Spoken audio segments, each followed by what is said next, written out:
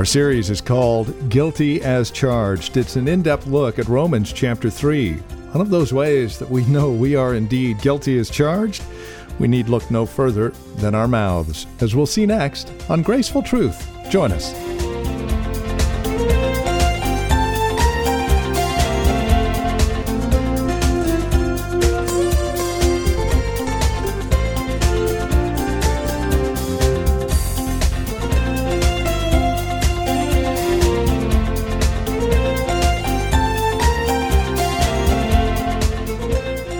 Like a marvelous lawyer, the Apostle Paul seeks to make the case that every one of us, are guilty as charged. None of us escape. Some may be worse than others in this department or that department, but the fact is we are all guilty before God. And as if to prove it, he does so point by point. Today's point, out of chapter 3 of Romans, verses 13 and 14, wicked words from wicked men.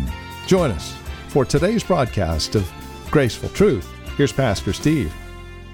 Well, you can turn over in the book of Romans. We're working our way through the book of Romans chapter 3. We're working our way through this. Hopefully we'll get through verse 20 today, 18, 20. We've been taking our time as we go through this, and I think it's just so important to do that. I heard an illustration of a lady, a clerk, that was working at a department store at the cosmetic counter, and she'd been on her feet all day, working hard, and a lot of customers to deal with, and it was getting toward closing time, and there wasn't a lot of customers, and frantically some man ran in and ran up to her and said, my wife's birthday is tomorrow. I don't know what to get her. Can you help me out here? What can you recommend? And she went down the counter and looked, and she thought, well, we have these fragrances here. This might be nice. And he goes, okay, well, that's good. And she set it on the table, on the counter. And he goes, well, how much is it? And she said, well, it's $100. And he goes, that's too much. And she goes, okay, that's fine. We'll find something else. So she goes down and she finds another smaller bottle, and he goes, well, how much is this? And he says, $50. Sorry, but that's just too much for my budget at this point. And so the lady was getting a little frustrated, but she said, okay, that's fine. I got to make a sale here. So she dug down there a little deeper and came out with a smaller little bottle. And he said, well, this might work. How much is this? And she says, $25. And he said, I hate to tell you this, but, do you have anything cheaper? And she's like rolling her eyes going, okay, So she comes out with this tiny little bottle of the cheapest perfume they had. It was $10. It was like a little ounce. And she goes, look, this is basically one of the least expensive ones we had. And he goes, well, how much is it? And she said, well, it's $10. And he just, don't you understand? I want something cheap. Don't you have anything cheap? And she reached under the counter, and she pulled out a mirror. And she held it up to the guy's face, and she said, there you go. You want something cheap, look in the mirror. Mirrors do not lie, do they? Mirrors do not lie. When we look in the mirror in the morning, we get up. I don't know if you look in the mirror before you get in the shower or after. I usually look after, except for at least there's some improvement, But, mirrors don't lie. You can't look in a mirror and see something on your face and say, well, I just don't believe it's not there, because it is there. Because the mirror shows you usually an exact representation, sometimes an enhanced representation. Some of you ladies have those special mirrors, they got the little lights around them, and you look at them and it's like, whoa, I don't know if I want to look in there. Your pores look this big, it's just kind of crazy. I don't know why you look in those things. But this morning we'll be looking in the mirror of God's Word. And for the past several weeks, it hasn't been a pretty picture, has it? It hasn't. I'm reminded of the Dr. Harry Ironside, a wonderful preacher, and he was holding an evangelistic meeting. And after the evangelistic meeting, he was talking to some of the people, and he came up to one gentleman, and he said, are you saved, sir? And the sir looked at him and said, no, I really can't say that I am, but I would like to be. And Harry Ironside looked at him and said, why would you? Why would you want to be saved? Do you realize that you're a lost sinner? And the man looked back at Harry Ironside and he says, well, yeah, I understand that. We're all sinners, right? And Harry Ironside, yeah, but that doesn't mean a whole lot. Are you yourself a sinner?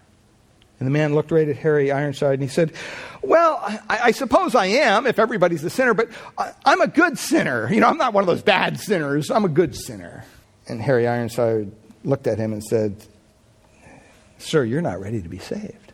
See, we need to understand that whether you're a good or bad sinner, I don't even know what that means. It's kind of an oxymoron. If you're a sinner, you're a sinner.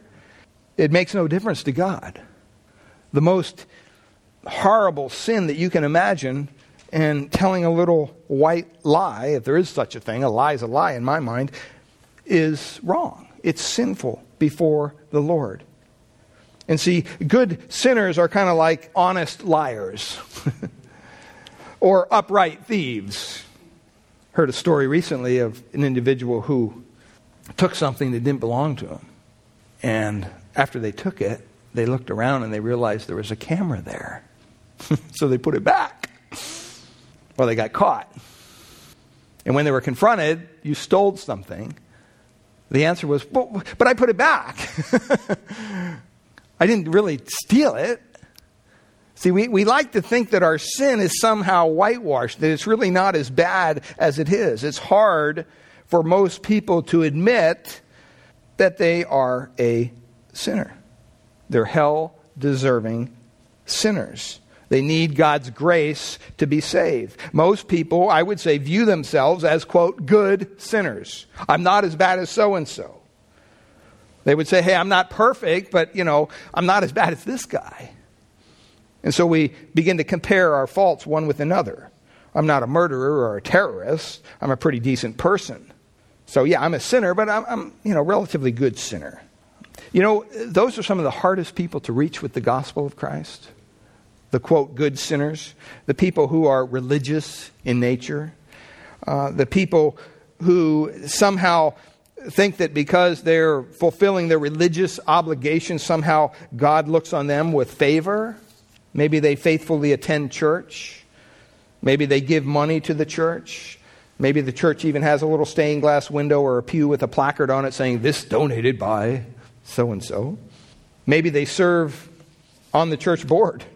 Maybe their family's been the mainstay of the church for years and years and years. See, all those things don't matter when it comes to your salvation. When we look at the words of the Apostle Paul here, before we do that, I just want to share a little bit about what this really means to us. Because there's a lot of people who would profess Christ who have a wrong view of themselves. In this text, we see this basic principle that all people, everybody, is under sin. We all need the good news that God has provided a Savior from that sin. And so when we stop and we think of our text this morning, I want us to, and this is just basically kind of introduction here this morning. As we look through this text, we're going to see Paul changes from almost kind of lawyer verbiage to a physician. And he begins to talk about body parts, begins to talk about the throat as an open tomb. He talks about the mouth that's full of cursing and bitterness. He talks about our feet, that they're swift to shed blood. He talks about all those things, that there's no fear of God in the hearts of people. And so we want to look at this text this morning with these things in mind. And just remember, we've come to see here clearly, the first thing we looked at was a sinful heart that everybody has. We have none is righteous, it says. No one understands. No one seeks God. And then we looked at verse 12. It says, all have turned away. That was the sinful character. The sinful character. No one does good. Nobody. And that's a hard thing to admit. The idea that we don't do any good? That we don't have just a little bit of goodness down deep inside of us? No. I'm reminded of Genesis chapter 6, verse 5, where the Word of God says, the Lord saw how great man's wickedness on the earth had become. And look at what it says. And that every inclination of the thoughts of his heart was only evil continuously. Continuous evil Continuous dwelling on that which dishonors God. I mean, that verse not only tells us that men and women do not do good as God counts goodness, but it actually tells us they do the exact opposite. They do evil. And not only that, but they do it continually. And it tells us that it starts in the heart. It starts internally. It rises from the thoughts, the inclinations of the heart, Genesis 6:5 says. And it tells us that it's pervasive. It affects every inclination, that their deeds are only evil. And that it's also continuous, that it happens all the time. Now, you might say, well, that's Old Testament. Isn't Jesus have some kinder words when we turn to the New Testament? Doesn't Jesus full of compassion and love and concern, and isn't it all about the love of Jesus? Well, let's look at some of the words, just in way of our introduction, and then we'll look at the words of Paul, the words of our Lord, the Lord Jesus Christ. What did he say about this condition? What did he say about our sinfulness? Because you know what? He didn't mince any words. He didn't beat around the bush. There was no gray area. He told us very clearly the gravity of our human sin. In Matthew 5:13, he talked of man as the salt that has lost its savor. In Matthew 7:7, he talked of the man as a corrupt tree, which is bound to produce what? Corrupt fruit. In Luke 11:13, he talked of man as being evil. He says, you being evil know how to give good things to your children. In Matthew 12:39, he lifted up his eyes to heaven and he basically talked about the generation, and he called them an evil and adulterous generation. In 12:45 of Matthew, he calls them a wicked generation. Over and over again, throughout Matthew 7, verses 21 to 23, he says that out of the heart proceeds murders, adulteries, evil thoughts, and things of that kind. In Matthew 19:8, he spoke about Moses having to give special permissive commandments to man because of the hardness of their own hearts. In Mark chapter 10, verse 18, we see a rich young ruler who approached our Lord, and he said, good master, thinking, hey, I'm going to start this conversation off in the right way, right? Good master. You know what Jesus said to him? Jesus looked to him and said, there is none good but God. Jesus compared men, even the leaders of his own country, to wicked servants in the vineyard in Matthew 21. He condemned the scribes and the Pharisees who thought they were better than everybody else because of their religiosity in Matthew 23, verses 2 to 39. In John chapter 3, verse 6, Jesus made a fundamental statement about man's depravity. He said, that which is born of the flesh is what? Is flesh. That which is born of the flesh is flesh. In John 5, verse 40 and 42, he talks about the unwillingness to come to the grace of God. He says, you will not come to God in John 5:40.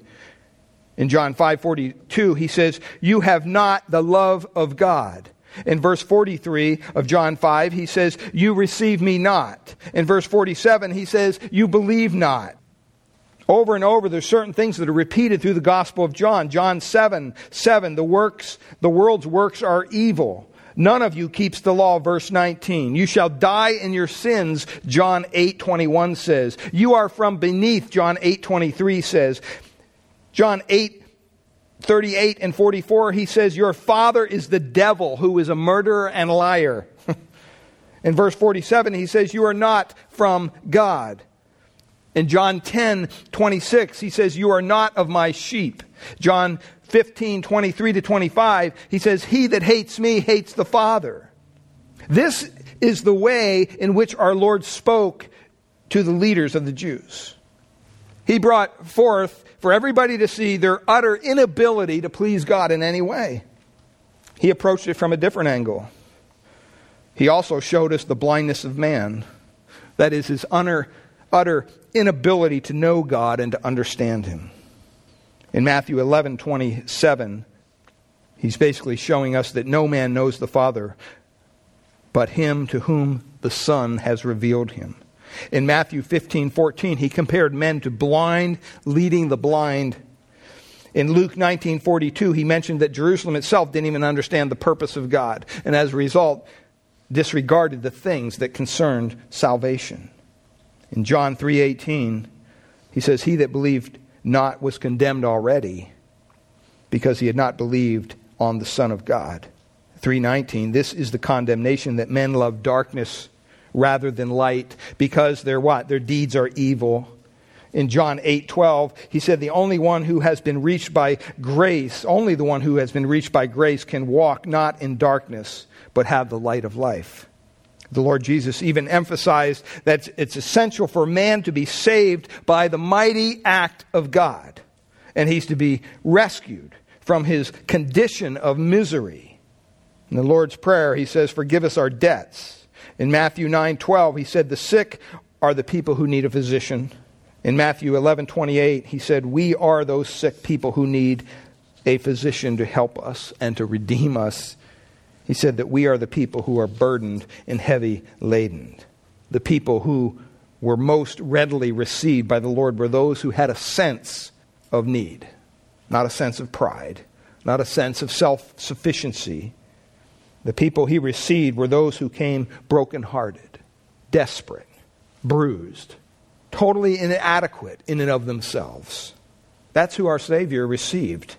Those are just kind of a glimpse of what Jesus says about our condition. Now, with that in mind, turn to Romans chapter 3. I mean, what Paul says here almost seems mild in comparison to what the Lord said. Romans chapter 3, verse 10, "As it is written, none is righteous, no, not one. No one understands. No one seeks for God. All have turned aside. Together they have become worthless. No one does good, not even one. Their throat is an open grave. They use their tongues to deceive. The venom of asp, the snake, is under their lips. Their mouth is full of curses and bitterness. Their feet are swift to shed blood. In their paths are ruin and misery, and the way of peace they have not known. There is no fear of God before their eyes." Now we know that whatever the law says, it speaks to those who are under the law, so that every mouth may be stopped, and the whole world may be held accountable to God. For by works of the law, no human being will be justified in his sight, since through the law comes the knowledge of sin. Seems mild in comparison to what we just read as our Lord talking about our condition. Today I want to pick up with the next point in our outline, a sinful mouth. A sinful mouth. And it's important that we understand what he is really talking about here. He's showing us something. He turns, like I said before, from the judge to almost physician. He begins to use certain words. He says in verse 13, "Their throat is an open grave." Have you ever seen an open grave? Have you ever been around an open grave? In our culture, what we do is we take the body of a deceased person, we dig a hole, put them in a casket, lower them down, put the dirt on top. We cover the grave out of respect. That's one reason. But we also cover the grave just for sanitary reasons. You know, if you lived in Iraq, you would have the pleasure of maybe walking down a road and seeing heads rotting on stakes, or corpses thrown alongside of the road like they were a dead dog. That's not a pleasant thing. It's not a pleasant thing to walk into a graveyard where all the graves are open. That wouldn't be nice. You know, you go up the skyline there and you go, oh, this is beautiful. This is a beautiful place. Well, it's a place of dead bodies, but the scenery's wonderful. You look out, you see the Pacific Ocean. But I don't think a lot of people would be going up there if all the graves, the bodies were just kind of thrown on the lawn and rotting. You wouldn't want to go there. This is what this is speaking of, the stench from an open grave. As a chaplain, I've been around a lot of dead bodies, and a lot of times what happens, you're waiting for the coroner to show up at the crime scene or whatever, and the officers go back to their job, and you're waiting there with the family, and the deceased person, whatever the occasion, is covered up in the next room. And I always remember those times when it happens to be maybe in the winter months. It's a little cooler outside. And so the house is buttoned up. And after an hour, maybe I've waited sometimes as long as 4 hours. You know, I start saying, we need to open some windows. It just doesn't feel right. Because the body is literally decomposing. That's what happens to a dead body.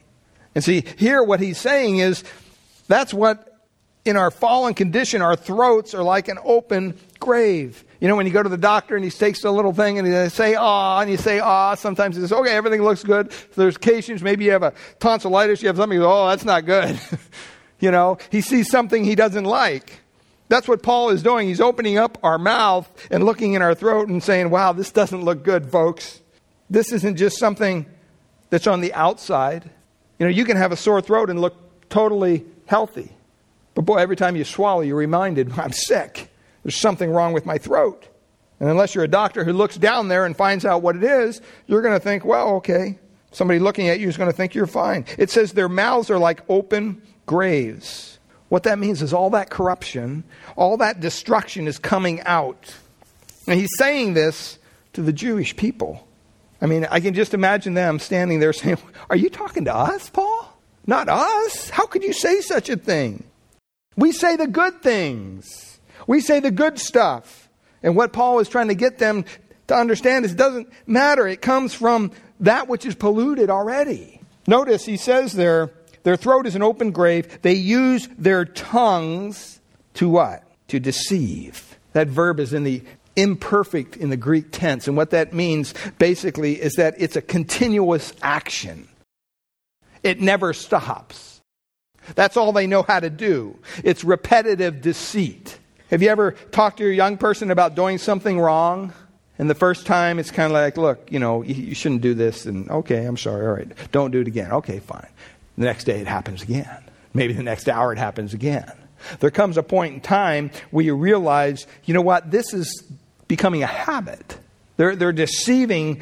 Their deception is becoming part of the way of their life, and we need to stop it. So you have to do something severe sometimes to help them understand that this is not acceptable behavior. And see, for the natural man, lying and other forms of deceit are just habitual. It's a normal part of life. In Psalm chapter 5, verse 9, it describes it as flattery. And flattery appeals to what? Our human nature. It appeals to our flesh. It appeals to our pride. He says they use their tongues to deceive. A flatterer, therefore, uses and abuses others. In Psalm 36, 1-3, David describes it this way.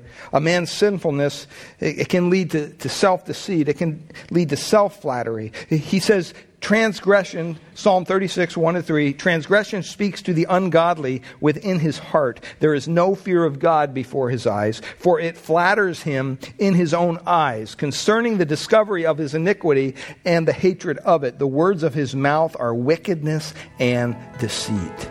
He's telling the Jews, you know what? Yeah, you say the right thing. You teach the law, but what does it bring? It brings destruction. See, just because you hear something coming out of somebody's mouth that may seem it's got some truth in it, you better be careful. Most false teachers have just that. They have a little bit of truth.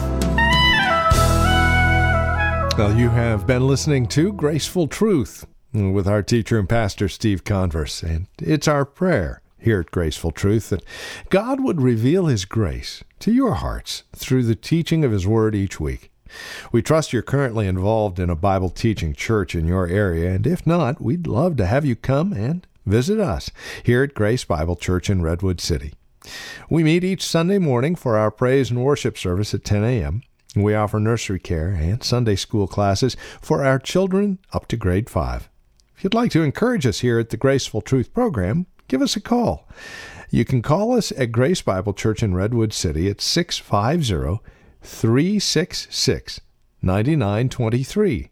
Questions, comments about the broadcast, maybe you'd like a copy on CD. Well, get a hold of us at 650-366-9923. We also rely upon our listeners as we continue the ministry. It is in part through your prayerful support that we're able to continue the ministry here on KFAX. So would you consider that as you contact us? Again, 650-366-9923. On the web, gracefultruth.org. And now, to close out our time together today, once again, our teacher and pastor, here's Pastor Steve Converse. Thanks, Andy. I'd like to invite our listeners to our 2014 Fall Israel and Bible Prophecy Conference right here at Grace Bible Church, Redwood City. It will be held on November 7th, 8th, and 9th. That's Friday, Saturday, and Sunday, November 7th, 8th, and 9th, right here at Grace Bible Church, Redwood City. This year, our conference speaker will be Dr. David Hocking. Dr. Hocking brings great insight and years of teaching experience when it comes to Bible prophecy, the nation of Israel, and how it all fits together into our current events. So please make sure you set aside November 7th, 8th, and 9th for our 2014 Fall Israel and Bible Prophecy Conference featuring Dr. David Hocking, right here at Grace Bible Church, Redwood City. Our conference kicks off at 7 p.m. on Friday, November 7th. The conference is free, and there are flyers that are available for download at gracebibleonline.org. We hope to see you there. Thank you, Steve. And again, friend, we'd love to hear from you. So call us today, 650-366-9923, or write to us, 2225 Euclid Avenue, Redwood City, 94061 is our zip code. Until next time, God bless.